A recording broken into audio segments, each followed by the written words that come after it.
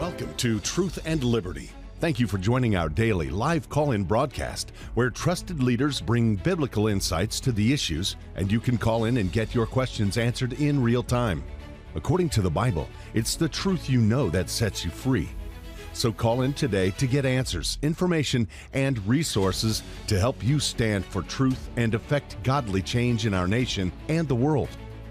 And now here's your host, Andrew Wommack. Welcome to our Wednesday Truth and Liberty Live call-in show. I'm Andrew Wommack, and my guest today is Bill Federer. And I'm going to give him a better introduction in just a few minutes, but we've got some things that we want to let you know about. But man, it's a snowy day in Colorado. I had to drive here in about 4 or 5 inches of snow. It's beautiful, but a little hard to get around.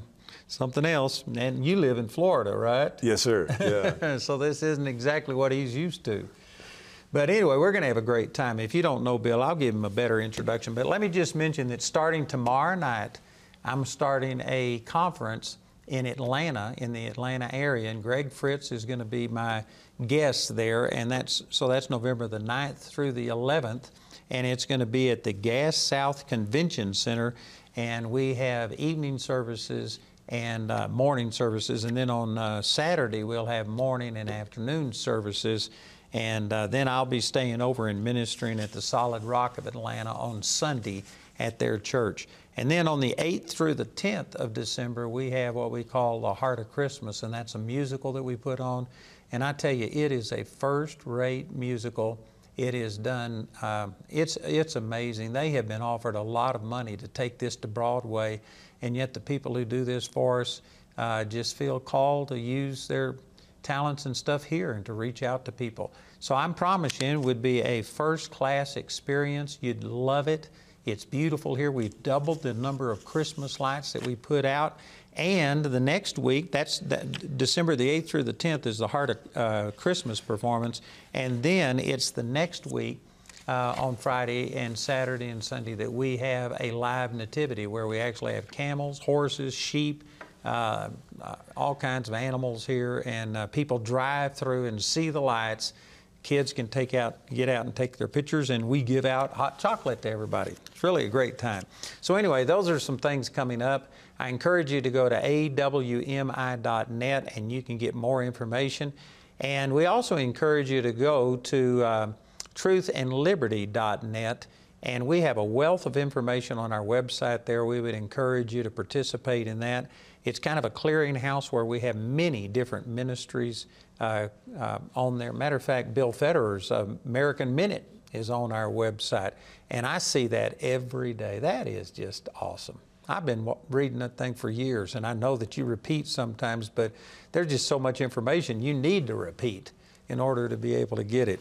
And so anyway, I encourage you to go to truthandliberty.net, and you would love it. And last thing, if you want to become a part of this, we now have a 5-day-a-week broadcast where this is what we're doing right now. We do this every weekday from 3:30 until 5, and it takes effort. It takes money to put this on. We've got equipment, personnel that are running this, and then our website. We put on conferences. Bill was a speaker at one of our conferences just recently. And anyway, there's a lot of expense. I think we have about 7 employees, and we need people to join with us. And so we ask for people to do an automatic withdrawal, $5 or more per month. And if you do that, you become a Truth and Liberty member. You can go to truthandliberty.net/ I think it's donate, and you can become a partner with us, and we would love to have you. So Dr. Bill Federer here is with us, and I tell you, I just love this man, and it's amazing, the information that you know. I don't know how you do it. I've given myself to the Word of God, and I meditate in it day and night. You must have to nearly meditate in this day and night, I guess. I don't know how you do it. Well, I sort of consider it a continuation of the book of Acts. And so we get to see God's hand in history. And one of the things that I found interesting is philosophies of history. And so there's the Judeo-Christian, it's linear. It's a beginning point, ending point, prophecies made, prophecies fulfilled, creation, judgment. There's the animist view of history, which is the circle of life. There's the Marxist view of history, that's a class struggle. There's the nihilist view of history, where there's no purpose to anything. And that's the way they teach it in school often. And when you turn from the nihilist view to the linear Judeo-Christian view, it's like driving by a cornfield and you turn the corner and you see the rows line up. Same corn, but it now has an order to it. History from a secular point of view, it's all scattered, but then you see it from God's point of view, God has a plan. And the plan is that freedom can spread so that people can have the free choice to give their lives to God and be all that God made them to be so they can help have His will done on earth as it is in heaven. So Bill is on our board of directors for Truth and Liberty, as is David and Tim Barton, or David Barton is. But David specializes in American history, and Bill it's amazing what you know about world history. It's awesome. And so anyway, we could talk about everything. This guy honestly is a treasure, and he knows things that I don't know anybody else that has this same knowledge. Let me just say quickly that he spoke at our Truth and Liberty conference, or where did you do those 2 hours? It was summer. It was our summer family Bible conference. And he did 2 hours without a break. And I have listened to that already 4 or 5 times. And I tell you what, it is awesome. So you can go to our website. You can go look at archived events, our Summer Family Bible Conference, and look up Bill Federer. And I tell you, if you haven't seen that, you need to see it. It was powerful. It's one of the best things I've ever heard. So we can talk about all kinds of things, but I want to talk specifically about our elections, and I know we could spend the whole time on that, but I also want to talk about the Israeli-Palestine conflict that's going on, and specifically get into, one of the things that I keep hearing is that they say, but they're an occupying nation, they need to quit this occupation and stuff. And the little bit that I understand is that's not an accurate assessment of the thing, and I think you would be able to pull the rug out from under some of these arguments that they're using about Israel just occupying the Palestinian area. Matter of fact, I put together a DVD called Islamic Conquest, Past and Present, where I go through some of this history. But so Israel has lived in the Middle East from Abraham to David, and then you go forward, 70 AD, Titus, the Roman emperor, destroys the temple. And there's still remnants of Jews, and they're rebelling against the Romans. And so in 135 AD is Hadrian, and he decides, I'm just going to get rid of Israel together. And he puts a temple to Jupiter on the Holy Temple Mount. He renames the city Capitolina, Jupiter, and he... Capital of Jupiter, I'm assuming. Yeah, and then he forbids Jews from coming within sight of the city on pain of death. He kills millions of them in their games, those Roman Colosseum type games. And then he has his map changed. Instead of Judea, it's Syria, Palestina. And so that's where you get the name Palestine on the maps. It was Hadrian's effort to erase the Jews. He actually hunted down and killed every descendant of David, so there could never, ever be another possible Messiah. And we fast forward. You have the Roman Empire becomes Christian, and then Islam conquers it, 648 AD. Caliph Umar conquers Jerusalem. And so now it's the Arab Persian Muslim, and then in around 1071, the Turks come in and they conquer the Arab Persian world. And so really from 1200s to the end of World War I, you have the Ottoman Turkish Empire controlling all this land. And they didn't force the Jews and Christians to convert because it was the non-Muslims that paid the taxes. They were the dhimmi status and second-class citizenry.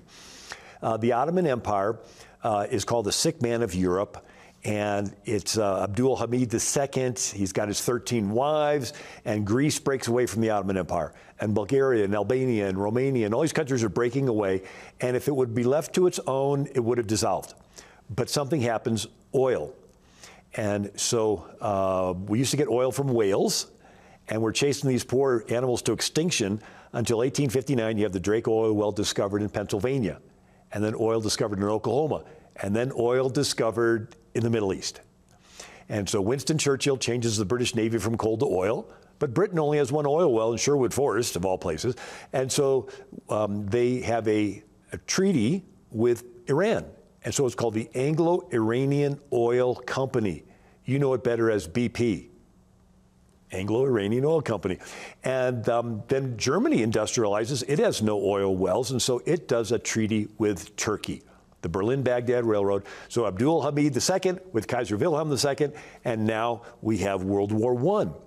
And half of it took place in Europe and half of it took place in the Middle East. After World War I, by the way, the British were running short on explosives.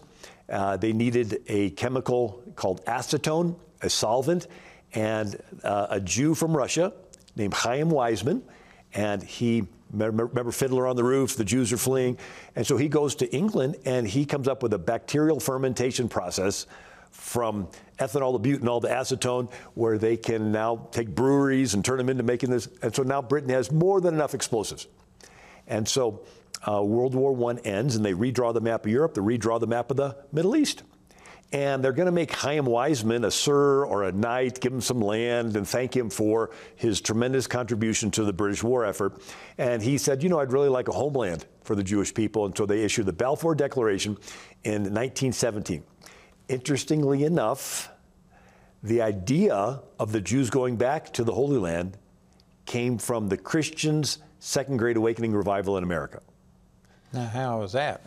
So you had the First Great Awakening with George Whitefield preaching, and then there's a Second Great Awakening, and they're, you know, camp meeting revivals or whatever. But then in the early 1800s, you had millennialists. And these are people that have finally just saw in the Bible where Jesus is going to come back and rule and reign for 1,000 years. Now, millennialists are not like what we're talking about, the millennial generation. You're talking about people who believe in the millennial reigner. Correct. And so they discovered, hey, Jesus is going to come back and rule and reign for 1,000 years. Mm-hmm. And they saw that before this takes place, the Jews had to be in the Holy Land. And so you had, in 1840s, a group of Christian Plymouth Brethren, evangelical Protestants in England, and they're actually going to the Jews and to their synagogues and planting this seed. Hey, you need to start thinking about going back, because the Messiah is not going to come unless you're back over there. And so this idea, they started a Palestine Land Company. And the word Palestine was the name of the land, but it was always the land of the Jews. So even up to the 1940s and 50s, whenever you'd see Palestine, it was Palestine, the homeland of the Jews. Teddy Roosevelt is writing letters to the Palestinian groups, and there's like, this is the homeland of the Jews. And so, they would buy land, and then that influenced Theodor Herzl, and he has the first Zionist Congress in 1897 in Switzerland. And one of the people that was there was Henry Dunant, the founder of the International Red Cross. And so the Jews are buying land in Tel Aviv on their own, which is still part of the Ottoman Empire, and they're just setting up their little farms. And but now that World War I ends, and Lord Balfour issues this declaration, it allows the Jews to have what's called the British Mandate. So after the Spanish-American War, America got Puerto Rico as a mandate, the Philippines as a mandate. We were sort of, you know, ruling it, but letting them have their freedom. And so the British give this to the Jews. It's everything from the Mediterranean over to Iraq and Syria, all the way down to Egypt, huge area. And it's all working out pretty good, except Lawrence of Arabia. Who's he? He was a lieutenant in Cairo for the British, and he's sent on a reconnaissance assignment to check if these Arabs in Mecca would be willing to help the British defeat the Turkish Muslims. And Lawrence of Arabia admitted he lied to the Arabs. He told them that if they helped the British, they would get all the land in the Middle East. And he says, I risk the fraud on my conviction that Arab help was necessary to our quick and speedy victory in the East, and better we win and break our word than lose. He admitted he lied to him. He says, if I was an honest advisor, I'd tell them not to risk their lives in this. He called himself a trickster. And yet, why is this important? Because these Arabs said, hey, we helped the British. We got this promise from Lawrence of Arabia, that land belongs to us. And the British were like, no, we gave this huge chunk of land to British mandate to the Jews. The same land was promised to two people, or two groups, one authorized and one not authorized. And so the British, to their credit, take Fazl, the son of the Sharif of Mecca, who helped Lawrence of Arabia, and they make him the king of Iraq. And he actually welcomed the Jews back. He was moderate. He wanted to criticize the Turks for doing the Armenian genocide. Fazl was a pretty moderate guy. And he thought he was going to get Syria too. But then they had a San Remo conference, and France decided to grab Syria, and they chased Fazl out. And so now it's about to have another war. And so Winston Churchill steps in, takes half the land that he was going to give the Jews, and gives it to Fazl's brother Abdullah, who's the other son of the Sharif of Mecca. And so the Lawrence of Arabia, working with the Arab Sharif of Mecca, and one son, Fazl's king of Iraq, other son, Abdullah's king of Jordan. And then the Sharif of Mecca sort of waffles on a treaty with the British. And the British were known for maybe not keeping their word. Like they promised the Kurds if they would help to defeat the Turks, they would get their own lands. They did not. And so when the Sharif of Mecca sort of backs away, the British said, you know what, if you're not going to play with us, we're going to let Abdul Aziz ibn Saud take over Arabia, which he does. And he is Wahhabi. And Wahhabis are violent, Salafi teaching Muslims. Every terrorist group traces itself back to Wahhabi. And it's still not a big deal, but 1924 is when the Sauds get Arabia. Well, lo and behold, that's where Mecca is. That's where the Hajj, one of the 5 pillars of Islam. Once in your life, you take a pilgrimage to Mecca. And but now they're coming, and instead of getting more of a moderate, traditional experience, they're getting infected with Wahhabism.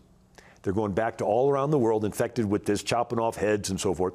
And then 1938, Standard Oil Company discovers oil in Saudi Arabia. And in one generation, they go from the poorest Muslim country to the richest. They become a magnet for fundamentalism. And then Saudi Arabia ends up spending billions of dollars spreading Wahhabism.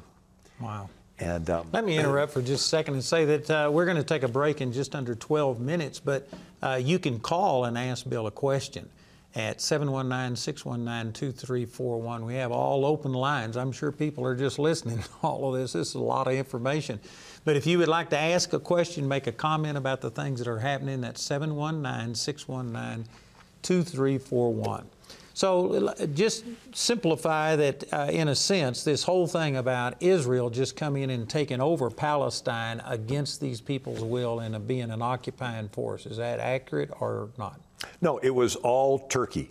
It was all the Ottoman Turkish Empire. And then Britain carves out a land called Iraq, and Winston Churchill takes Fazl and makes him the king of Iraq, a created country. Very similar to creating, Bulgaria and Albania and Romania after World War, I. And so then you had an interesting dynamic. So when the Ottoman Empire was finally disbanded, it was a blow to the gut to the Islamic world. Very similar to when the atomic bomb was dropped on Hiroshima. The Japanese felt like not just did their emperor let them down, but their religion let them down, and so they were like open to being westernized. And so you look at the former Ottoman Empire, you had Ataturk of Turkey, and he wanted to secularize his country. He outlawed the fezzes and the burqas and the calls to prayer. He outlawed the Arabic language. He says the Turks were a great country before Arab came in. He says Mohammedanism is nothing more than Arab politics. It may have suited tribes in the desert. It's no good for a modern progressive state. He's the first one to educate women. Ataturk moved the weekend from Friday to Saturday and Sunday. He wanted to westernize. You see pictures of him. He's dressed in business suits. Looks like a Hollywood actor with the handkerchief. And then you have in Iran, you have the Shah of Iran. He loved America. And you go to Egypt, Gamal Nasser, he dressed in business suits. In 1958, Nasser he was speaking at a political event, and he says, I met with the head of the Muslim Brotherhood, and you know what he said? He said he wants me to put a burqa on every woman in Egypt. And I said, sir, you can't even, your daughter's in the School of Medicine. She's not wearing one. You can't put a burqa on your own daughter. You want me to put one on 11 million women myself? And so you see that the Muslim world was moving in a westernized direction. They had beauty pageants in Syria. Oh, man, they I've had never heard that. Cairo, Egypt had Time magazine. They're wearing stylish clothes, and the pictures of the beach look like Southern California and the Beach Boys. Women in their swimming suits in Cairo, Egypt, and Kabul, Afghanistan. There's girls in their skirts going to college. There's discos over in Iran. It's the world is becoming westernized, but you have this Wahhabi teaching, and this influenced the formation in 1928 of the Muslim Brotherhood. Al-Banna and 6 employees of the British-run Suez Canal Company formed the Muslim Brotherhood. And they say the Quran is our constitution. Allah is the way. Death for the sake of Allah is our highest of aspirations, right? Jihad. And they begin to have offshoots. that turn into ISIS and Al-Qaeda and the Taliban and the Boko Haram and the Al-Shabaab and every terrorist group you can think of, the Egyptian, Islamic Jihad group, and they based their strategy on the two cities Muhammad lived in. So Muhammad was first in Mecca. He was just a religious leader. The verses he gets for his Quran are a little more peaceful. They're just religious verses. But then when he's chased out of Mecca, he goes to Medina and he transitions to a political and a military leader, and those verses are more aggressive. And so the Muslim Brotherhood says, okay, we're going to first be Meccan Muslims and infiltrate all of these Middle Eastern countries and just act like we're religious. But then when we get the signal, you become political and militant and you fight and kill. And so now during this time, you have World War II. And the Mufti of Jerusalem makes a deal with Hitler. You don't like the Jews, we don't like the Jews. And so he raises a Bosnian Panzer Division and Arabs to fight, the Arab Legion to fight with Hitler. And after the war, he flees to Egypt and he makes an alliance with the Muslim Brotherhood. And then you have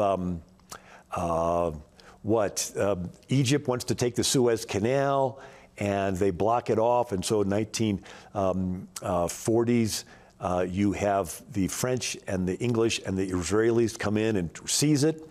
And Eisenhower tells the Jews, look, give up land for peace. Give up the canal, give up the Sinai Peninsula, and you'll have peace. And the Jews are like, okay, we'll give up the Sinai Peninsula. And they don't have peace. And so then Egypt again does the Six-Day War. They invade, and the Jews destroy their air force, and they destroy and they survive. At this time, the Muslim countries tell the Arabs that are living in the British Mandate, living there, leave. We'll wipe these Jews out, and then you can come back and have the land. And so they leave. Well, they didn't wipe the Jews out. The Jews, from May 14th of 1948, they were their own country. They didn't wipe the Jews out. The Jews won. And so now you had these Arabs that had left, and instead of being assimilated into other Arab countries, because they have the same genetic Arab background, America assimilates people all the time. Instead of assimilating them, they isolate them and they call them Palestinians. And so that's when the name Palestinian was first used. The Palestinian Liberation Organization was founded by the Soviets in Moscow. And so you got three different things going on here, right? You have the Islam, you have the Israel in the West, but you have the Soviets.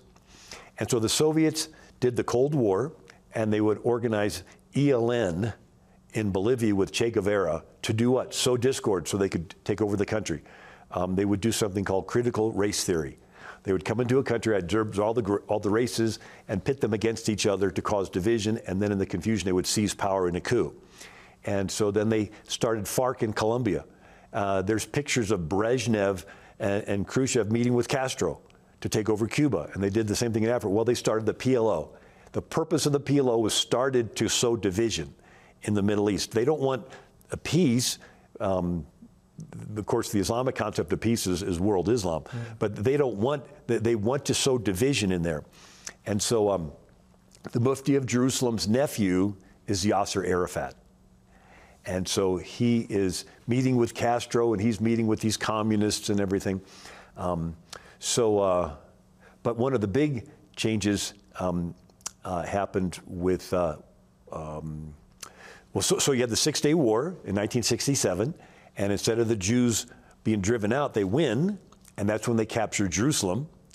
And they even capture the Temple Mount, and they put an Israeli flag on the top of the Dome of the Rock, and they control it. But I think it was Moshe Dayan tells them, take that flag down, and let's leave the Temple Mount alone.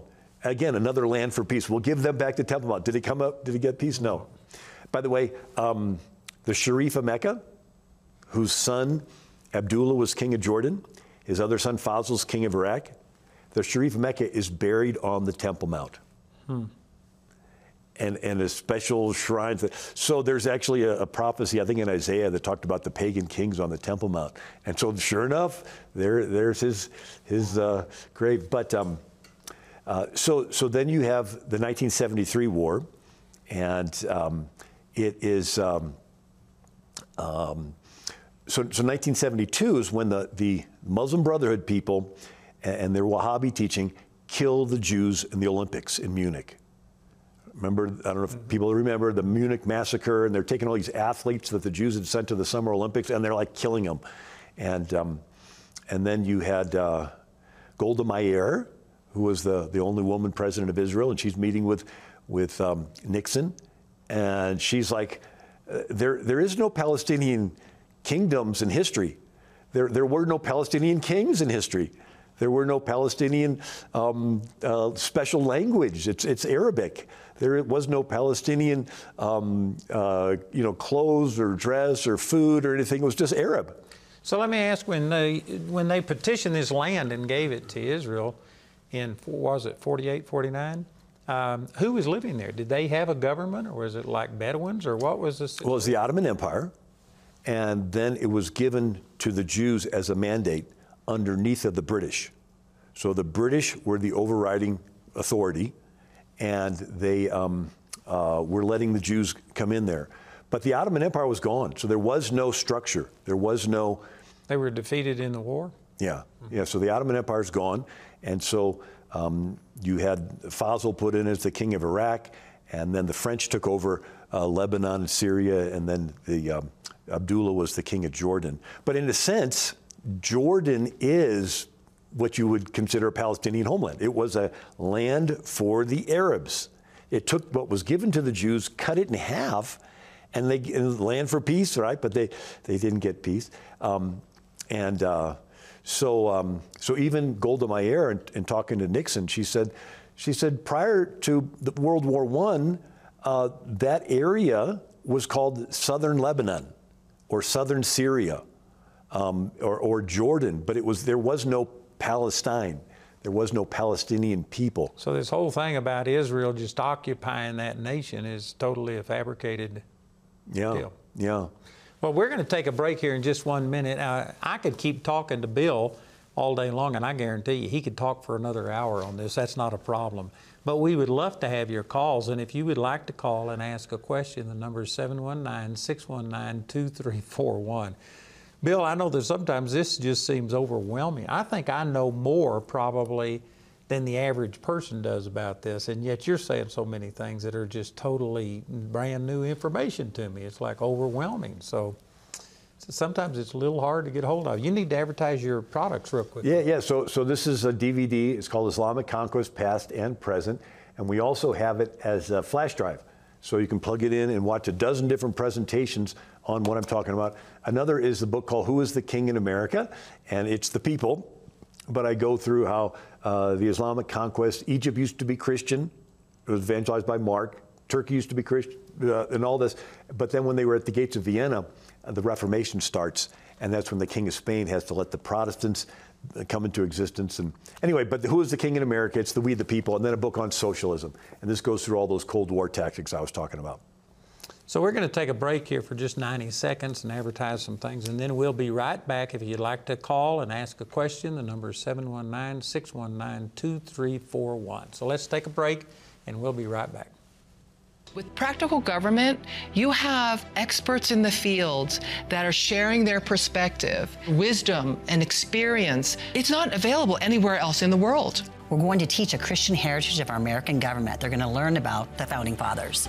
We're teaching the Constitution, how government operates, practical skills, and field study. No matter where you're coming from, the world needs you. Whatever God's calling you to do, you're able to do it. To learn more, visit practicalgovernmentschool.com. At Truth and Liberty Coalition, we work to unify, educate, and mobilize the body of Christ to change nations. That's why I want to encourage you to go to our website at truthandliberty.net and subscribe so that you can begin receiving regular updates about our show, news items, action alerts, blog posts, and much, much more. All you have to do is go to the website, click subscribe, share your email address, and you'll begin to be equipped to stand for truth in the public square. Hi, my name is Carrie Pickett, and like many of you, I wear lots of hats. But most of all, I'm a child of God. Ever since I was young, my desire has been to share the unconditional love of God. There is nothing more rewarding to me than people changing their lives and then changing the world. That's why I'm inviting you to join me wherever you are, and let's discover together these foundational truths that will transform your life. So welcome back to Truth and Liberty Live Call-In Show. I'm Andrew Wommack, and we got Dr. Bill Federer with us. And man, it's amazing what he knows. And like I said right before the break, I think I know more about this, Bill, than the average person does, and yet it just is overwhelming when you go to sharing so much history. It's amazing how ignorant we are, and I think that this is the reason that we see so many pro-Palestinian, protest, because they're sitting there thinking that Israel is an occupying army, that the Hamas was driven to this, and that it was forced upon them. They're excusing killing babies, beheading them and stuff. What's your take on all this?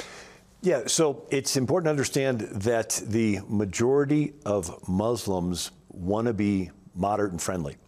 The Wahhabi teaching is the poison. Even Lawrence of Arabia said Wahhabis were a fanatical Muslim heresy. Everything was puritanical. Everything was forcibly pious. Now, let me just interrupt. Wahhabi to me is like a really spicy food. What is Wahhabi? I've never heard of it until you started. It's the teaching that the word Islam means submission to the will of Allah. A Muslim is one who has submitted to the will of Allah, and they think that there will be world peace when the whole world submits to the will of Allah. That's what they call peace, is just when they conquer everybody and everybody's right. When your enemies are defeated, there's nobody left to fight, there's peace. So our definition of peace is different groups getting along. Their definition of peace is world Islam. Mm-hmm. Now, a moderate Muslim thinks the world is going to submit to Allah later. Maybe in the distant future, maybe at the end of the world, maybe it's even figurative. And since they don't think about it that much, they just want to live their lives, and they're happy to have you as a friend and a family member, right? The fundamental Muslims, they think the world is supposed to submit to Allah now, and they're really excited, and they want to help make it happen. And the dilemma for the West is the nicer we show ourselves, the fundamental Muslims view that niceness as weakness, and they take that as an indicator from Allah they're supposed to attack. So in Islam, they have a concept: when your enemy is strong, retreat. When your enemy is weak, attack. It's sort of like Lenin, where he said treaties are like pie crusts meant to be broken. So to them, a treaty is a ceasefire for them to regroup so they can get their next bunch of missiles in place. We think a ceasefire is a step toward peace. They look at it as a view. And so historically, whenever they've lost major battles, the Battle of Lepanto, the Battle of Malta, the Battle of Tours, they go through a period of being less militant. Because when their enemy was strong, they retreat and they regroup for a decade, a generation, maybe even a century, and then they will do probing attacks. And when there's no resistance, then it's like, hey, Allah's given us our enemy, and they will get more violent again. So they've had like 40-something attacks on U.S. personnel in just the last month in Syria and different places. Is this same type of thing? They're just probing and seeing what the response is? Yeah, so I spoke at a church one time when there was this young man, and he says, I just finished my tour over in Iraq, and I was taking my MREs, meals ready to eat, and I was giving some of that chocolate to the kids, and one kid came up and stabbed my arm with a knife. And he looks at me and says, why did he do that? And I said, you were showing weakness. I talked to somebody else, and they said, you know, when we first went in there, we were tough, and there was peace, and they didn't mess with us. But then we were like giving out basketballs and giving them money, and then they realized that we're friendly. They viewed that as weakness. Napoleon did the same thing. When he invaded Egypt in the 1790s, at first he was tough, there was order. But then when the British defeated his fleet at the Battle of the Nile, he was sort of stuck in Egypt. And so he wanted to sort of be friends with them, and he started showing weaknesses. And he says then the nicer they were being ambushed in the different streets, and they were being chased, and they would use the mosques as their last stand. They would fight. And so weakness invites aggression. And it's the law of nature. A lion chasing a zebra, the zebra is strong. The lion will not bother with it. But if the zebra is limping and weak, then it can be attacked. And so when we show ourselves very nice, the fundamentalist Muslims view that niceness as weakness, and they take that as an indicator to attack. So I would suspect, based on what you're saying, that that's one of the reasons that Trump didn't see these kind of things happen, is because he was tough. Correct. They see Biden as being weak. Right. And so 1973 war, they attack on Yom Kippur, and the Jews didn't get as clear of a victory as they did on the Six-Day War. And so Jimmy Carter has the Camp David Accords with Menachem Begin, the Prime Minister of Israel, and Anwar Sadat, the President of Egypt. Both Anwar Sadat and Menachem Begin get the Nobel Peace Prize for participating, and this was the beginning of the Land for Peace process. Mm-hmm. And so the Jews had taken the Sinai Peninsula, and what was the first thing they gave up? They gave up the Sinai Peninsula, land for peace. And they were giving up land. And so Menachem Begin is treated as a hero in the Western world. He was genuinely a really nice guy. Presidents Jimmy Carter and Gerald Ford and all these presidents are meeting with him. Billy Graham meets with him. Pat Robertson actually gave him an award, right? Because he has made this treaty to have peace with Israel. And so Anwar Sadat is having a parade with his military in 1981. And the military is going past the bandstands. And there's Anwar Sadat and Mubarak as vice president, and they're watching the military. And all of a sudden, the troops stop. They turn. They face the bandstands. They low level their machine guns, and they start spraying, and they empty their guns in Anwar Sadat and kill him. And then Mubarak's wounded, and he falls off, and he ends up going to the hospital. I didn't realize that. I was aware of all of those names, but I didn't know that. So what happened was the Muslim Brotherhood and their, Egyptian Islamic Jihad group, and they infiltrated the military. Sort of like we've seen infiltration into our military and infiltration into our country. Infiltration. They would do the Meccan phase, where they would come in and we're just religious, but then they got the signal, and then they killed him. And so these moderate leaders in the Middle East now had to do this balancing act where they wanted to be pro-West. They wanted to be but if they got too pro-American, these Muslim Brotherhood people would assassinate them. And so the Muslim Brotherhood begins to start more groups. And you still have the Soviets in the picture, the Cold War. And so we have sort of a three-way chess game. You have the Soviet-Afghan War, 1979.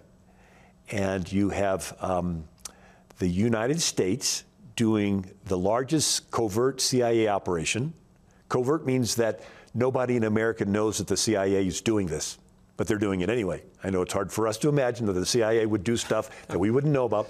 And so it's the CIA train and arm the Taliban to fight the Soviets. It was so big of a deal that Sylvester Stallone did a movie on it called Rambo 3. And Tom Hanks and Julia Roberts did a movie on it called Charlie Wilson's War. This is the United States arming and training the Taliban. And who was one of the Mujahideen fighters for the Taliban that we were arming and training? It was Osama bin Laden. And so the thought that the Taliban could surprise us and take Afghanistan, nobody believes that. We were arming and training them, right? And so I actually talked to my Uber driver. I was in Phoenix, and he goes, I'm driving an Uber, but I'm a Black Hawk helicopter pilot. I got my wings. He says, I was trained by the Americans, and I worked with the Americans against the Taliban. And he says, we could have stopped the Taliban so easily. We had Javelin missiles. We had everything. They had 1,000 people, and they had motorcycles. And he says, but we got the order to stand down. He says, my friends landed their helicopters in Tajikistan because they knew if they landed in Afghanistan, they'd be killed. He said, I had to hide for my life for 10 days, and he finally contacted his trainer in America that helped get him out. And he said that they were saying, oh, they didn't want, foreigners in Afghanistan. He goes, now China runs Afghanistan. That they saw Chinese planes flying in the same time we were evacuating people out. Why? Because China wants access to Afghans' lithium and rare earth minerals for batteries.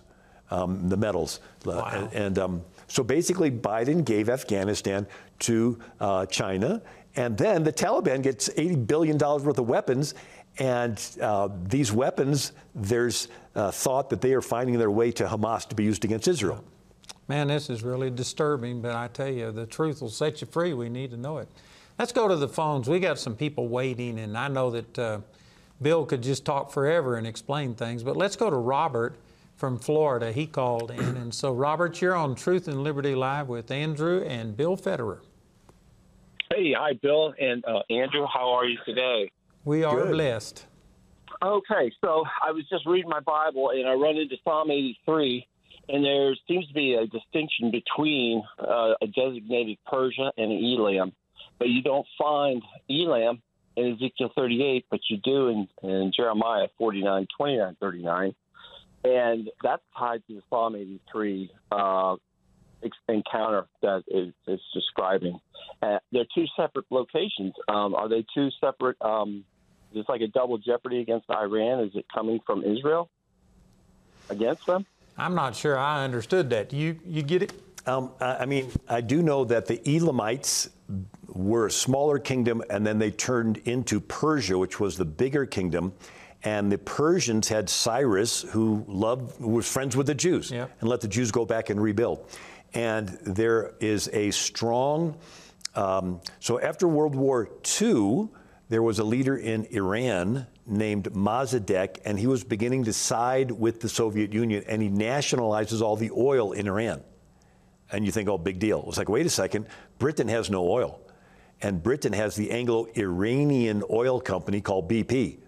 And so Britain has this global navy, and they're having their oil cut off. So they go to Eisenhower.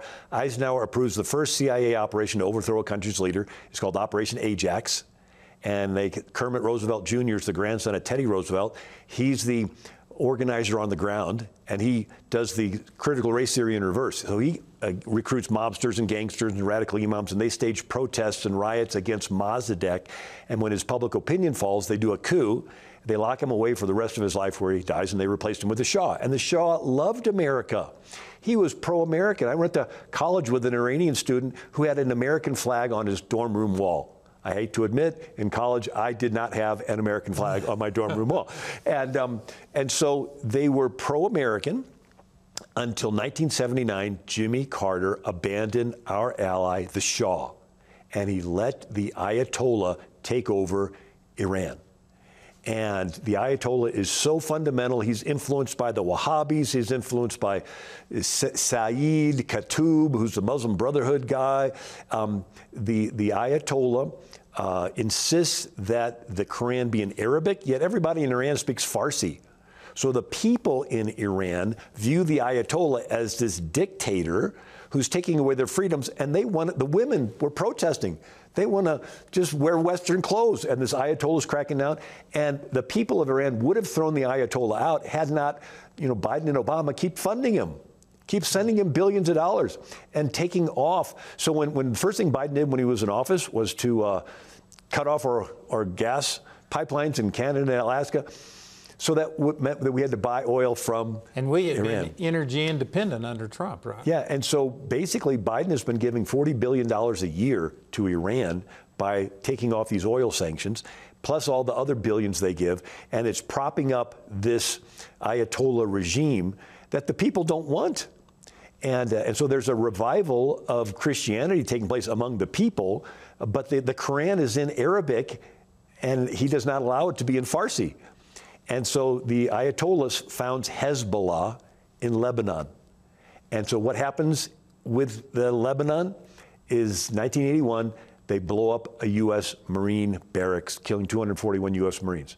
Reagan, I loved him, but his response was to pull America out. And so we are projecting weakness. And so this is an encouragement to the fundamental Muslims. And so Jimmy Carter abandons our ally, the Shah, and Reagan abandons Lebanon, and then you have, now I do want to point out that after Jimmy Carter lets the Ayatollah take over Iran, you have Iraq. And Iran and Iraq enter into a war from 1980 to 1988. Millions die. It's a big war. And Ronald Reagan and Donald Rumsfeld are arming and training Saddam Hussein to fight the Ayatollah Khomeini in Iran. That's amazing. And so the Saddam was our ally in the whole Arab world until Bush decided to switch and come against him. And but then when George W. went into Iraq, and normally war history, you replace the king with another king, but you keep the whole structure in place. The goal is to what? Is to get tax revenue from the conquered kingdom. So you don't want to disrupt everything. Even in the Bible, you would have, King Josiah dies, Egypt comes in, conquers Jerusalem. What does it do? It simply gets rid of, the one Jehoiakim and replaces him with the brother Jehoiakim, but he has to pay this tribute. So you don't dismantle the entire structure. The Romans did that. They would come in and say, okay, we'll put in a new king, just pay us. When George W. went into Iraq, and he totally takes apart the entire government, the entire military. Out of that chaos came ISIS, the Islamic State of Syria and Iraq. There would have been no ISIS had we not. It went against any common sense military strategy.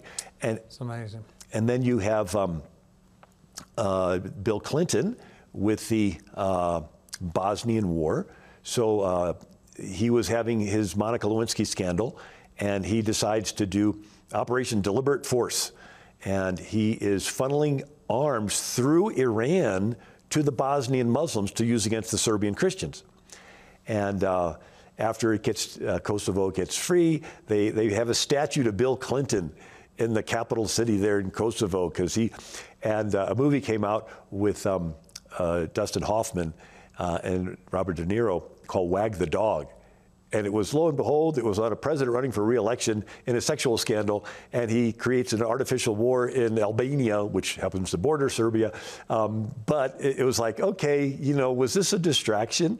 But the fact is, he was funneling arms through. So if America, it got so bad that when Obama was in, that we were gun running. We were taking arms from Libya, Hillary Clinton, and running the guns over to Syria to take out Assad.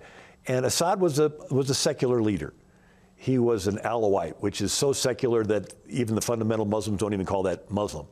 And but they wanted to get rid of him, and and so you see that there are different agendas taking place. There's this globalist agenda that wants there to be international crises so they can do their great reset. And so Obama was funneling guns to the terrorists, so much so that the Los Angeles Times had a headline, Syrian terrorist groups armed by the CIA are fighting Syrian terrorist groups armed by the Pentagon.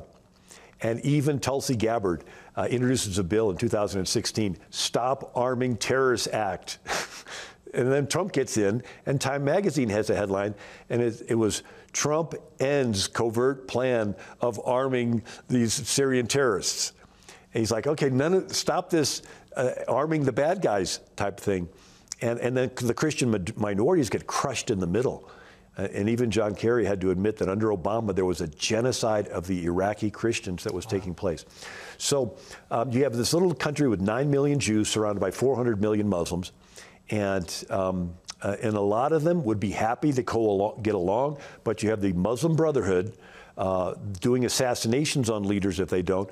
But lo and behold, Palestine, now that we're calling that one area that name, the Hamas is a Muslim Brotherhood Salafi violent group. And there was a gentleman named Mossab Hassan Youssef, and his father started Hamas in 1985. And this young Youssef saw how they were torturing Palestinians that they thought were working together with the Jews. And he saw these, and he knew these people, and he knew they weren't working with the Jews, and he saw the Hamas torturing them and killing them. And he goes, if they're doing this to their own people now before they get in control, what are they going to do once they get in? And so this young Youssef from 1997 to 2007, he tips the Jews off whenever Hamas is about to do one of their terrorist attacks. And he does it for 10 years. And then he even talks about how he stopped believing in Islam, and he stopped believing in all faiths, but then he started becoming a Christian. He says it took about 6 years, but then he converted and became a Christian. And then he escaped from Palestine and he came over to America. And when Obama found out about it, Obama wanted to send him back over there where he would get killed. And then there was, he wrote a book, and then they had a lawsuit. He had finally won the lawsuit, so he was able to stay in America. But he did a CBN interview. You can find it on YouTube. Right? And so he said, look, I was raised with Hamas. They are a terrorist organization. The Palestinians don't want them. They're using hospitals as their base of operations. Mm-hmm. They won't let Palestinians leave because they want to have them be killed, because they want to be able to get the headlines that says the Jews kill Palestinians. I heard one Palestinian say that he hoped that Israel would invade because Hamas was just destroying that area. And so he was praying for that. Yeah. It's tough on them. Yeah, they would hang the kids up on a fence so that by their collars, they'd stick them over the fence, and so if the Jews fired at them, but they would be shooting from between them, and they have no value for human life, and Well, let's. I know you can talk forever, Bill. I hate to interrupt you because I'm really interested, but we do need to take a couple of calls here. Let's go to Gladys. She's calling from Georgia, and you're an AWM partner and also Truth and Liberty partner. So, Gladys, welcome to Truth and Liberty with live call-in with Andrew and Bill. Yes. Good evening, Brother Andrew. How are you? I'm blessed. How are you, Dr. Bill? Good. Great to get your call. All right. Brother Andrew, I will be at the conference and also at the Solid Church. Is there a protocol to come up to you just to say thank you? Well, I'm there usually an hour before every service, and at the church I'll probably be before and after every service. But at my conference, at the night service, I do leave immediately afterwards because I've had people keep me up till 2 and 3 in the morning. I just can't do that every night. But I'll be there before the service if you want to get there early. Okay. Okay, thank you. All right, Dr. Bill, do you see an end to this problem between the Arabs and the Jews anytime?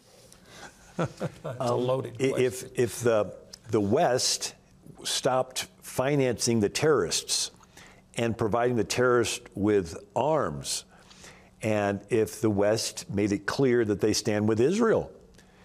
Israel just wants to have their land and exist. The fundamental Muslims, they want to conquer the world. And I'd say their first priority is to eliminate the Jews. Yeah, and if they did do that, instead of there being world peace, you would see world jihad, because the ones that think, it's going to happen in the future, it's going to happen in the future. If Israel fell, they would say, it's really happening now, and you would see lots and lots of them becoming fundamentalists. And all of these people who are doing the pro-Palestinian protest and stuff, and many of them are homosexuals, many of them are women's libbers stuff, and the Hamas would kill all of them if they could. They don't understand what they're doing. I don't know if it was, I think it was on thelibertydaily.com, but they had a link to a video of Chris, and Billboard Chris is his nickname, but he is standing up for stopping the sexual mutilation of children, that children cannot give consent to having their bodies sexually mutilated by doctors. They're children, they cannot give consent. And so there was a liberal students wearing their masks, and they're out there with a pro-Palestinian, and he's talking to them, and they're like, well, you're causing these kids to commit suicide. And he's like, no, every study shows that it's the trans teaching that causes them to commit suicide. And then some Arab girls come up, and they said, what are you talking about? And he says, they won't let them do the trans surgeries. And these Arab girls are like, no trans surgeries. LGBT is all bad. No religion of Abraham has LGBT. All the and they're like yelling at this liberal student, and so much that he just turns and walks away. And these students that are entering in, they really don't have a clue.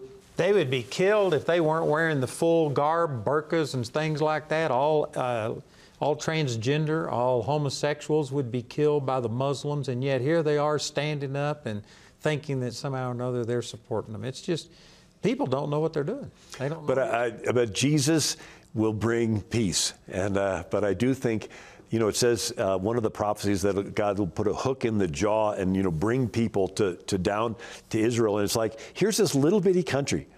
It takes a jet like less than a minute to go across the country, you know, vertically or horizontally. And I mean, it's so small, but yet it's the center of the world politics. And I can't help but think that the Jews are God's chosen people all the way back to Abraham. Absolutely. And that the devil hates God and the devil hates God's chosen people. And there was what's called replacement theology that came along with St. Augustine in the 4th century, and the Jews had been scattered for 4 centuries, and this was obviously, you know, maybe 1,600 years or so before they came back again. And so it was like, okay, what do we do with these prophecies that are addressed to Israel, and there's no Israel? And so that's when the thought was, well, the church now replaces Israel. And there are the promises that do go to the church, but it doesn't take away the promises to Israel. The gifts and the calling of God are without repentance. And so the miracle of you taking this land that has been gone, given back to the Jewish people, they brought back a dead language. Here's Hebrew. And they brought it back and to become speaking. There's so many miracles. And that even the Jews themselves don't even see that, a lot of them don't even see that there's miracles of their very existence. And I think that God will, he makes it clear, but he doesn't make it so clear that it doesn't take faith, because without faith it's impossible to please God. Well, one of the ways that the Lord is going to bring peace is that when this final battle comes, it says that the blood will be up to the horses' bridles 3 to 4 feet high for 20 miles or something like that. And so it's not going to be peace like just forgive everybody. He's going to conquer his enemies and all these people that come against him. So I tell you, they have emasculated the truth, people, and they, you know, in the end times, the people are going to be rejoicing when they see God overcome his enemies, and the Christians are going to be rejoicing. And now there's Christians that don't rejoice over anything, but it still blesses me when I see good conquer evil. I like it. Man, if I was president, which I'm not, thank God I'm not, but I would tell Israel, man, go for it. Wipe out Hamas, Hezbollah, and while you're at it, take out all of Iran's nuclear powers. That's what I'm like, man. Anyway, we're going to take a break. Hopefully, we still have somebody stick with us after the things that I've said. But we're going to take a 90-second break. We've still got some lines open, and I'd encourage you to call if you have any question or comment about the things we're talking about. The number is 719-619-2341. So let's take a 90-second break, and then we'll be right back. Andrew has many conferences and seminars around the globe each year. For the latest information on Andrew's complete speaking schedule, visit our website at awmi.net/events.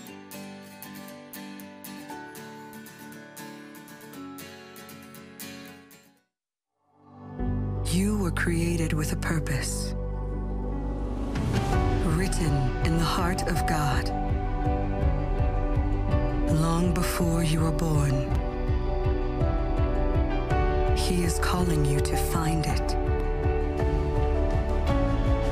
We want to help you experience His unconditional love, to be equipped and empowered to become a world changer. Hey, you know, a big part of what we do here at Truth and Liberty is to provide you with the resources that you need in order to stand for truth in the public square. So I want to remind everybody to go to our website and check out our resources page at truthandliberty.net/resources, where you can find material that discusses just about every issue we're facing today in our culture. And these are things that are prepared by our strategic partners and some of the most influential and important organizations in America today.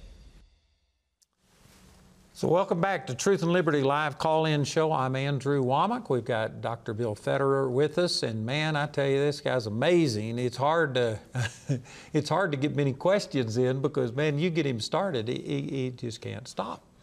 It's amazing what he knows, but I've really enjoyed it. He's sharing some things that hopefully will be a real blessing.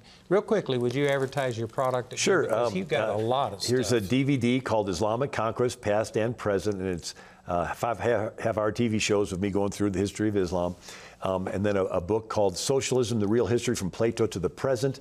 And then the book, Who is the King in America? And it's You, the People, Are the King. My website's AmericanMinute.com, and I send out a history email that they can sign up for. You know, one of the things that's interesting is Muhammad was born in 570 A.D.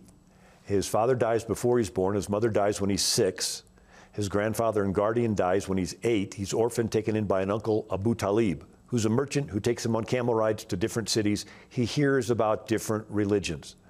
The Zoroastrians in Persia believed that paradise was filled full of virgins, so it would fulfill all the guy's desires. And they had jinns or genies, and so some of that stuff is reflected in Islam. There is the pagan. So in Arabia, they had hundreds of different gods, and one of them was Hubal, the moon god. And their calendar began with the first sight of the crescent moon over the desert. And so they had a rock they thought had fallen from the moon. It's a glass impact rock. Meteor hit the desert sands, and so they would kiss the rock, walk around the rock, bow to this rock, and these pagans did this for hundreds of years pre-Muhammad, and it got incorporated into Islam. The Jewish faith, Muhammad originally had his followers bowing toward Jerusalem, but then when the Jews rejected him, he changed the direction. And even Encyclopedia Britannica says the gospel was made known to Muhammad through apocryphal and heretical sources. So he thought the Trinity was the Father, Mary, and Jesus. And so he could not read. The Quran, the word means recitation. And so he's 25 years old. He marries a wealthy widow named Khadijah, who he was working for. Now he has time. He goes to caves and prays, which is what the Christians were doing. And this movement called Pietism was their version of separation of church and state. But in the 4th century, 5th century, these Christians would get so excited that they had a personal relationship with Jesus, they would sell their property and live in a cave as a hermit the rest of their life. And so Muhammad goes out to this cave and prays, and a spirit squeezed him and commanded him to read. He said, I cannot read. Spirit squeezed him a second time, said, read. He said, I cannot read. Happened a third time, and then he began to recite. And so that's how he would get these verses. He thought he was demon-possessed. He went to his wife, and she takes him to an uncle who was one of these heretical Christian sects, and says maybe that was the spirit that appeared to Moses, and then he dies, and so Muhammad is with this spirit, and then he goes into Mecca, and he begins sharing his faith, and he only makes 70 converts in 12 years. And he gets a little confrontational. And so the people of Mecca chase him out of town, 619 AD. He tries going to Al-Taif. They don't want him. They pelt him with rocks and stones. Finally, in 622, he goes to Medina, which was a Jewish city. The Jews are nice. They let him in as a Muslim immigrant. And he goes into the minority neighborhoods, and he begins to organize a following. And when his following gets big enough, he goes to the Jewish leaders and pressures them to accommodate him and his followers with a treaty. Now he's a political leader. When his followers in Mecca get chased out of town, he allows them to rob the caravans headed back to Mecca. He becomes a military leader. This is one of the reasons that it's attractive to people, because they could take the spoil, they could go rape the women, they could claim them. It really fed their flesh. Muhammad got a verse from his Allah saying, Allah has given you the slave girls as your booty. He told his followers they could have 4 wives plus as many extra women as their right hand possesses. This is a strong motivator to some men. So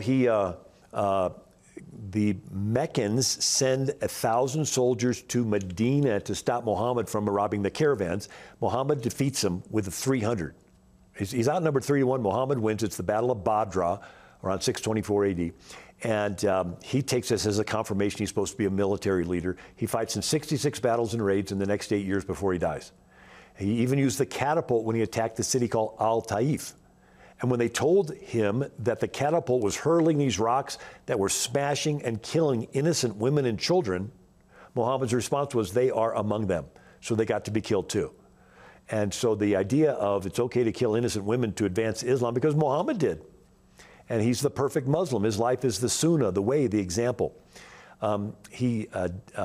Within 5 years of him coming into the Jewish city of Medina, there is not a Jew left in the city of Medina. They were chased out, killed, or enslaved. Within 5 years of Muhammad's death, every pre-existing culture in Arabia is wiped out. Within the next 50 years, the Muslims conquered Jerusalem, which had been a Byzantine Christian city for 3 centuries since Constantine. The Muslims conquered Syria, which was completely Christian, evangelized by the Apostle Paul. The name Christian was first used in Syria. They conquered into Armenia, which was Christian. They conquered Egypt, which was completely Christian. Egypt was evangelized by Mark, that wrote the gospel, Matthew, Mark, Luke, and John. And then they conquered North Africa. There was 250 Catholic dioceses along North Africa. St. Augustine of Hippo was from Carthage. It was all Christian. But the Christians had taught themselves pietism, they're not going to get involved, and so there's some. And then in the year 711, they invade Spain, and they have a military advantage of a stirrup and scimitar sword. The Europeans are fighting on foot. 10 years, they conquer all of Spain. They're stopped outside of Paris at the Battle of Tours in 732 AD, just 100 years after the death of Muhammad in 632 AD. Muhammad dies in 632 AD. By 732 AD, they're outside of Paris. And you read their writings, they'll say, well, we were just defensive. It was a defensive warfare. It's like, how can it be defensive when you're at a whole other continent? And so they have this concept that if you feel threatened, it's okay to attack. And one of the other concepts is that it's okay to lie if you feel threatened. It's called taqiyya, sacred lying, holy deceit. And so it took 700 years to drive them out of Spain. And then the Turks convert to Islam. Now, before the Turks convert, you have about 2 centuries of the Muslims having conquered, and then they're sort of consolidating. And again, they did not force the Christian minorities to convert because it was the non-Muslims that paid the taxes. You just had to ransom your life once a year, and they let you alone. And so this was called the Islamic Golden Age. And you had the Syrian Christians translating the Greek classics from Greek into Syrian into Arabic.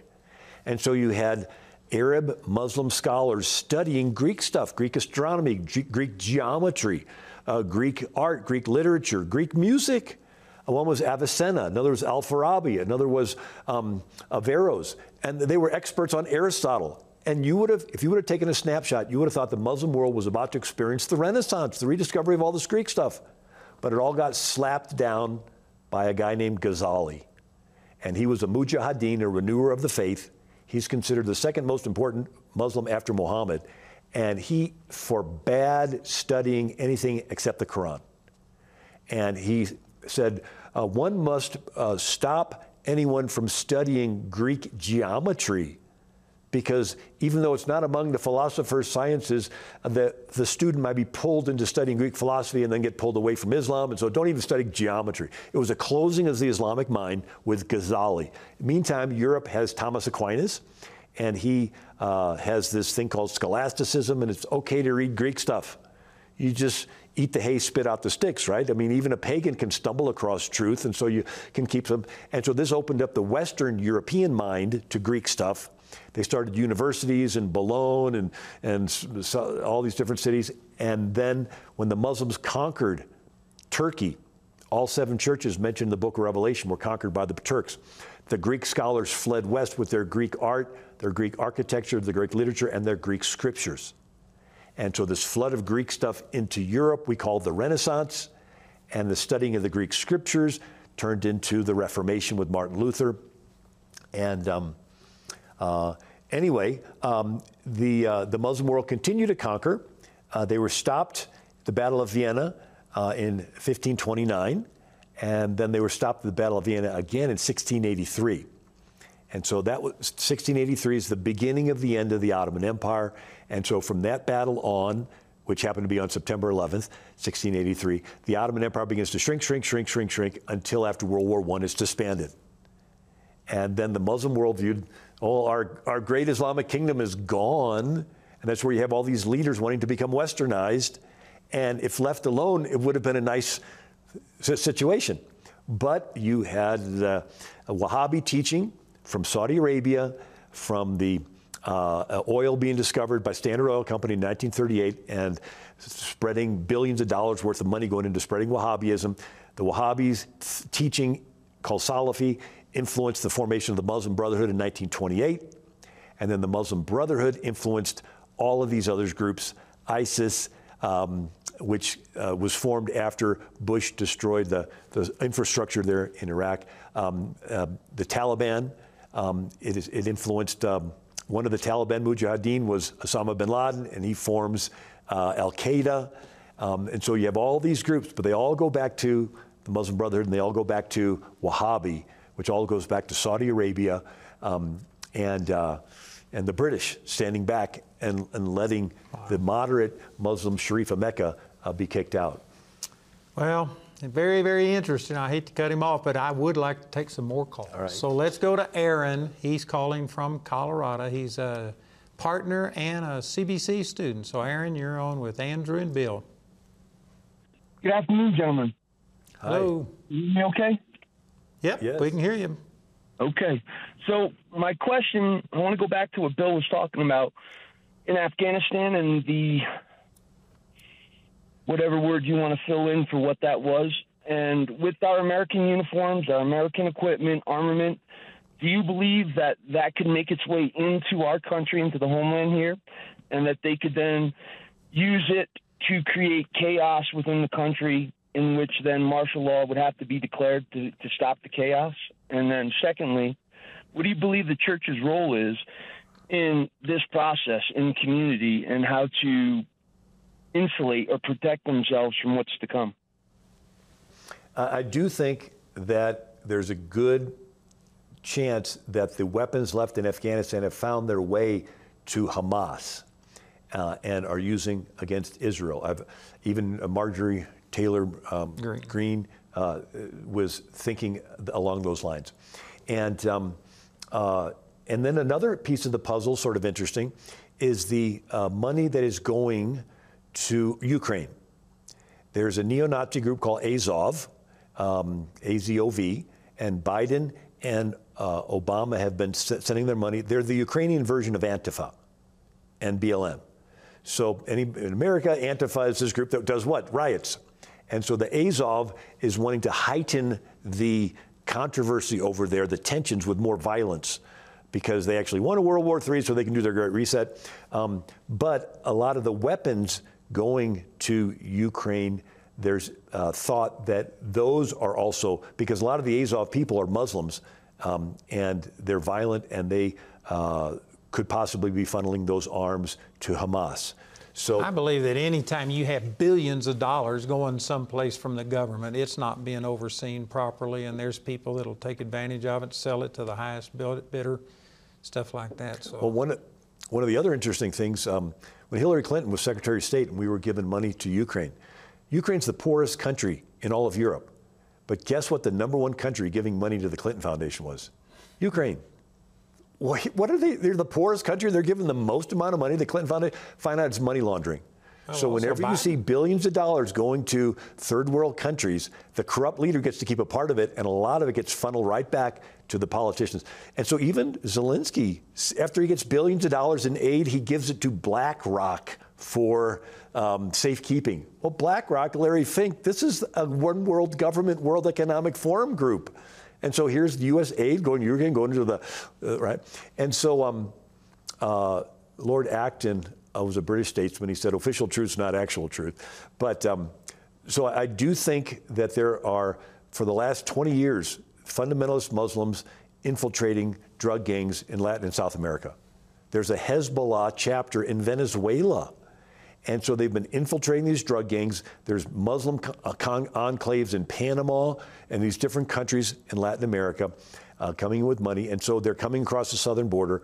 And anybody that does some research can see that there's Pakistanis coming across, and Somalis, and all these different Middle Easterners coming across the southern border, and lots of Chinese with money. So they're not like looking for another opportunity. And so, Mayorkas has helped cut the Darien Gap in Panama in half. It's the most dangerous terrain. They've never been able to build a highway there. They got to climb up all these rocks, and there's dangerous. And so he cut it in half. So there's a river, and there's boats now that take them, so they can. And then they have like a mall where they stop and they get kits and they get all kinds of stuff. So here's our government, our Mayorkas helping to. And then they give them an app. So all you got to do is put this little app, and then you come to the border and show them the app. And it's like anybody can fill it out. And then they say, well, we'll schedule a hearing in 7 years in the future. And then they're busing these people and flying them all around the country. And anybody can see that there's something going on. You know, the world globalists, they divided the world into 10 groups. And they have one of the groups is North America, Canada, America, and Latin South America. And so in their mind, they want to get rid of the border. And we're like, why aren't they stopping them? Why aren't they? Well, they're doing their agenda. And they just hire employees that can lie at the conference hearings with a straight face. Yeah, let me ask a question that, you know, all of these things you're talking about, it just seems so complex. There's so much stuff going on. I don't think any one person or one group can orchestrate this. I think it has to be demonic, that these people, the thing that they have in common is that they hate God, they hate our God, the true God, and I believe it's all demonic inspired. You know, Nimrod, which means rebel, Nimrod built the Tower of Babel. That was the first attempt at a one world government. Right, the population of the world was over in Mesopotamia, Tigris and Euphrates rivers, plains of Shinar. The Bible says that the population of the world started over there. Noah's Ark landed there in Mount Ararat, and they came down the Tigris and Euphrates River Valley. But even secular anthropologists say that's where civilization most likely began. And so this Tower of Babel was an attempt. Josephus, the Jewish commentator, said Nimrod wanted to build the tower so high that if God destroyed the world again with a flood, he could survive on top.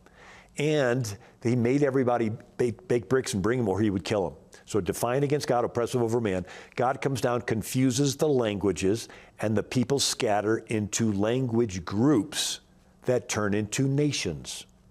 Nations were God's invention to prevent a one world government.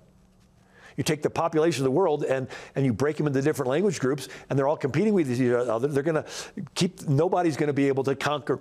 And so every generation has a king that wants to conquer other nations, and left unchecked, if he didn't die, he'd have been happy to make himself the Antichrist. Every generation, Attila the Hun, Genghis Khan, any one of them would have been happy to kill and conquer the world. And so that spirit of Antichrist is there. And anybody that can do plotting sees that at some point it's going to max out on a global level. And that sin of Adam and Eve sinning and Cain killing Abel, if God would have stopped it right there, you know, people or the angels could say, well, God, you were unjust. You judged them before. How did you know that they were going to sin? God's like, okay, we're going to let this play out for 6,000 years. And it's like Texas, you can have grass, and then there's sticker grass. And if you keep it mowed, you can't tell the difference. But if you let it grow, the sticker grass comes up with these balls of these stickers, and if you step on them with a bare foot, it fits really hard. And so God's like, I'm going to let this wicked sin of Adam and Eve play itself out, and it's going to be this ugly Antichrist, and everybody's going to say, righteous and true are your judgments, O Lord, kill that thing, right? And God will say, okay, you know, you had the... And then some people will say, well, God, maybe you're a little tough. And so after 1,000 years, he lets the devil out of the bottomless pit. And what does the devil do? He does the same thing all over again. He tries to get people to go against the Lord. And so God is like showing, hey, I'm giving him all the chance. But Jesus said he's a murderer from the beginning. So let me ask you that question again. Is it demonic orchestrating all of these different people together, or is it just the sin nature playing out? There's different levels. To some, it's just the natural globalists wanting a monopoly for business purposes. Is that inspired by the devil? There's a certain percentage of it, but underneath, I think, yes, it's greed, it's selfishness. But at the very, very top, I think it is demonic.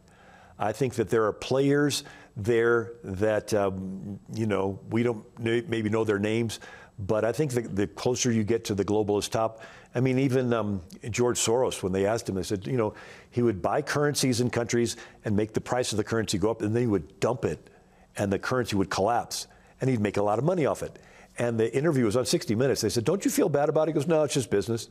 And they said, well, these are people that are losing their jobs and losing their life savings. And he says, don't you feel, you know, there's laws against this? He goes, oh, that's why I set up my business out of the Caribbean, so I'm not under any country. And they said, well, don't you feel an accountability to God? He goes, I don't believe in God. And so to him, it's just a power grab. And wasn't it Lenin that said something like that there has to be people that know what they're doing, but then there's a whole bunch of useful idiots that just fall in line behind? Yeah, for most people, it's as simple as I want to keep my job. And they're like, okay, you've got to do some injecting, or you got to do, some that would let us track you. I mean, they're like, okay, I got to keep my job, and it's going to be an individual little. Instead of, I'm convinced some people are going to take the mark of the beast because they're going to say, how can I survive unless I surrender to the government? But that's one of the taking a vaccine. Then I'm going to lose my job if I don't take this vaccine. We've already seen that play out. Yeah, and it's. I was thinking of giving. Why did God put it in the Bible for us to be charitable and give? It makes no sense whatsoever. You need money to live. Why would you give it away? When you give away and you see God be faithful and multiply your funds, you realize, hey, I'm not dependent on the world system. And so when the government says, you've got to take this mark of the beast or you're not going to be able to survive. And some people are going, how am I going to survive? I'll lose my job. I'll lose my paycheck. Okay. And other people are like, I've been giving money away for a long time. And you know what? God continually meets my needs. I can go without the government's handout. And I'm just going to trust the Lord. Makes God your source instead of the government. Yeah. That's very good. Well, let's take one more call here. I tell you, I enjoy listening to Bill, but man, we don't get many calls in. But anyway, let's go to Frank. You're calling in from Missouri. Frank, you're on Truth and Liberty with Andrew and Bill. Yeah, I'm grateful. I got a question about gold in my ear, but I want to ask Brother Bill if he remembers being in Rolla, Missouri at a Freedom Rally and talking to me, and I asked him about where he got, and he pulled out his Library of Congress card and gave it to me, blew my mind. Anyways, I want to ask about your book. Did you rewrite it, the 43 presidents of the United States? Did you put Obama in there on the 44th one? That ain't my question. My question is about gold in my ear. I saw a clip about her today that she had a Palestinian passport from 1921 to 1948. And she was commenting on her, her prime ministership. And I just want to know about Israel. Is 1948 the first time that they won a war, and then 1967 was another time that they won a war? Right. So the land was, since Hadrian 135 A.D., the Romans had put the land Palestine on there. The name Palestine. It was part of the Ottoman Empire, and it was considered southern Syria. But then afterwards, the Jews chose the name Palestine. And so there's a Rabbi Stephen Wise who was friends with Franklin Roosevelt, and he was the head of the Palestinian Fund to relocate Jews over there. And so Palestine was the homeland of the Jews. And it was just sort of taken for granted. It was not until the 1960s that in Moscow they started the Palestinian Liberation Organization. Anything with liberation in it, you know that's a Soviet organization, right? The ELN in Bolivia and the FARC in Colombia, anything with liberation, that was them coming into a country to take it over. They call it to liberate it from its leadership, but they want to make it into a Soviet puppet. So it wasn't until the 1960s that they came up with the Palestinians as a separate people group. But if you do DNA testing, the Palestinians have the same DNA as the other Arabs in that area. And but Jesus is the answer. Kamal Salim is a friend of mine, and he was a terrorist. And he met Yasser Arafat, and Yasser Arafat was like, oh, this is one of our young, and he says that he crawled through the tunnels and he would shoot at the Jews. One of his little friends got killed, and he was going to other countries and recruiting terrorist cells. And he came to America and he was recruiting a terrorist cell. And he gets in a car accident and fractures his neck, and the doctor does an operation. And but he has to be laid up, and he was living in an apartment by himself. And so the doctor's a Christian, takes care of him. And he says, the doctor witnessed to me. And he said, I was so glad he told me the truth. But when he told me that, that Allah was not the same as the God of the Bible. And he says, I would get so mad at him, but I was living, in his house, so I had to be nice. And he says, but they would trust me. And he says, I would think at night, I thought I could kill the whole family at nighttime and they never would know it. And he says that if they wouldn't know the thoughts. Anyway, when he's finally good enough to go home, they give him car keys. They go, you totaled your car. Here's keys to another. He goes home to his apartment. He hadn't been there in 6 months. And he kneels down and he prays to Allah, and he says, you know what Allah told him? Nothing. And he said he'd pull out a gun, he's about to take his life, and he says, Jesus walked in the room. And he says, I don't know if it was spiritual or what, however, but he said, the Lord told him, you were about to take your life, why don't you give it to me? And he becomes a Christian. Yeah, Kamal's been on this program numerous times, and he also said that doctor and his family, the way he treated his wife was a big witness, because, man, they treat women like trash in Islam. And one of the verses that is effective in sharing the love of God with a Muslim is Isaiah 61. Jesus quotes it, the Spirit of the Lord is upon me to free the captives and give sight to the blind and to heal the brokenhearted. There is no verse, there's no concept in all of Islam that Allah wants to heal your broken heart. That's a foreign concept. Allah doesn't care about your heart. Allah demands submission. Yeah. And you never know if you've submitted enough. And Muhammad even said, though I'm the prophet of Allah, I don't know what Allah will do with me. There's no security in that. It's just a religion of works. And when you say, no, God, the God of the Bible, wants to heal your broken heart. He cares about you on the inside.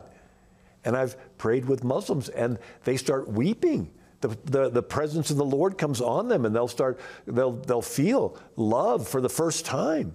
And so it's important for us to make it clear that we love the person.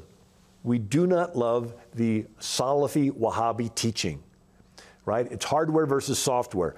There's the computer and there's the software program. We love the person, right? The body, the person. We don't like this Salafi software program. And so the gospel is, in a sense, a behavioral software program. It's the way to get to heaven, but it's this love that God loves you and wants to forgive you. And so... do you know Muhammad Faridi? Not personally. He's a graduate of our school, and he's been on this program also many times, and he's now born again. But anyway, he was a jihadist, and he killed people and stuff, but he said that there was no love in Islam, and when he found out that God loved him, he had one guy that converted from Islam, and he had joy, and he asked him what happened, and he told him about how God loved him. He said it was that love that just totally turned his life around, because there isn't that concept in Islam at all. It's all hatred, performance. It's terrible. It's a religion that works. And even the Apostle Paul, he killed Christians. Yep. And yet the Lord revealed himself to him. Wrote half of the books of the New Testament. Yeah, and so God's in the business of loving people and letting people experience the love of God, and he wants to love you for the rest of eternity. And so yield to him and accept. He's made a way. Jesus paid for all your sins, so you don't have to think you're good enough to go to heaven. You believe in Jesus, that he was good enough to die on the cross to pay for all your sins. And then you just receive the forgiveness. Well, we're just about out of time, but I'd like you to advertise your website and these products again, because, man, you've shared so much information, and some of this you need to meditate on it. It takes a while to digest it, so tell them what you got. Well, this one's Who is the King in America? And I go through 6,000 years of world history. The most common form of government is kings who ruled through fear. Nimrod, Pharaoh, Caesar, Kaiser, Sultan, Tsar. The first example of a people ruling themselves without a king was ancient Israel, 1400 BC, come out of Egypt. For 400 years, no king. It works because everybody's taught the law, and everybody's personally accountable to God to follow the law. And God knew they would break the law. So once a year, they had the Day of Atonement, Yom Kippur. They sprinkled the blood on the mercy seat. Everybody's sins in the country are forgiven for the past year. They start the new year off with a clean slate. Obviously, that's foreshadowing Jesus. He's our atonement. And but this 400-year period, Hebrew Republic, is what inspired the colonial founders of America, where we have a government without a king. So that's this book. Another one's called Socialism, the Real History from Plato to the Present. It gives a lot of the Soviet tactics of critical race theory. And then this DVD on Islam. And my website's AmericanMinute.com. And you've got a lot more material than just those three things. Yes. So anyway, go check it out. Thank you for being with us, Bill. I appreciate it. I know this is like drinking from a fire hose, but praise God, the material is there, so please go check it out. And we want to thank you for joining us. Remember that we do this every weekday from 3:30 until 5:30 Mountain Time, and we have different hosts on here and also different guests, and we address a lot of things and deal with current issues, and I just think it'll be a blessing. Also, you can check out our website, truthandliberty.net, and we have a lot of information on there. And if you need any further ministry, we have a 24-hour-a-day prayer line that is open 24/7, And you can call us at 719-635-1111, and there's people there that will take your call and minister to you any way we can. So thank you for joining us. Thank you for being with us, Bill. God bless you, and we'll see you again tomorrow for Truth and Liberty live call-in show. God bless you. Thank you for joining today's Truth and Liberty livecast. You can watch today's and past livecasts in our archives at truthandliberty.net.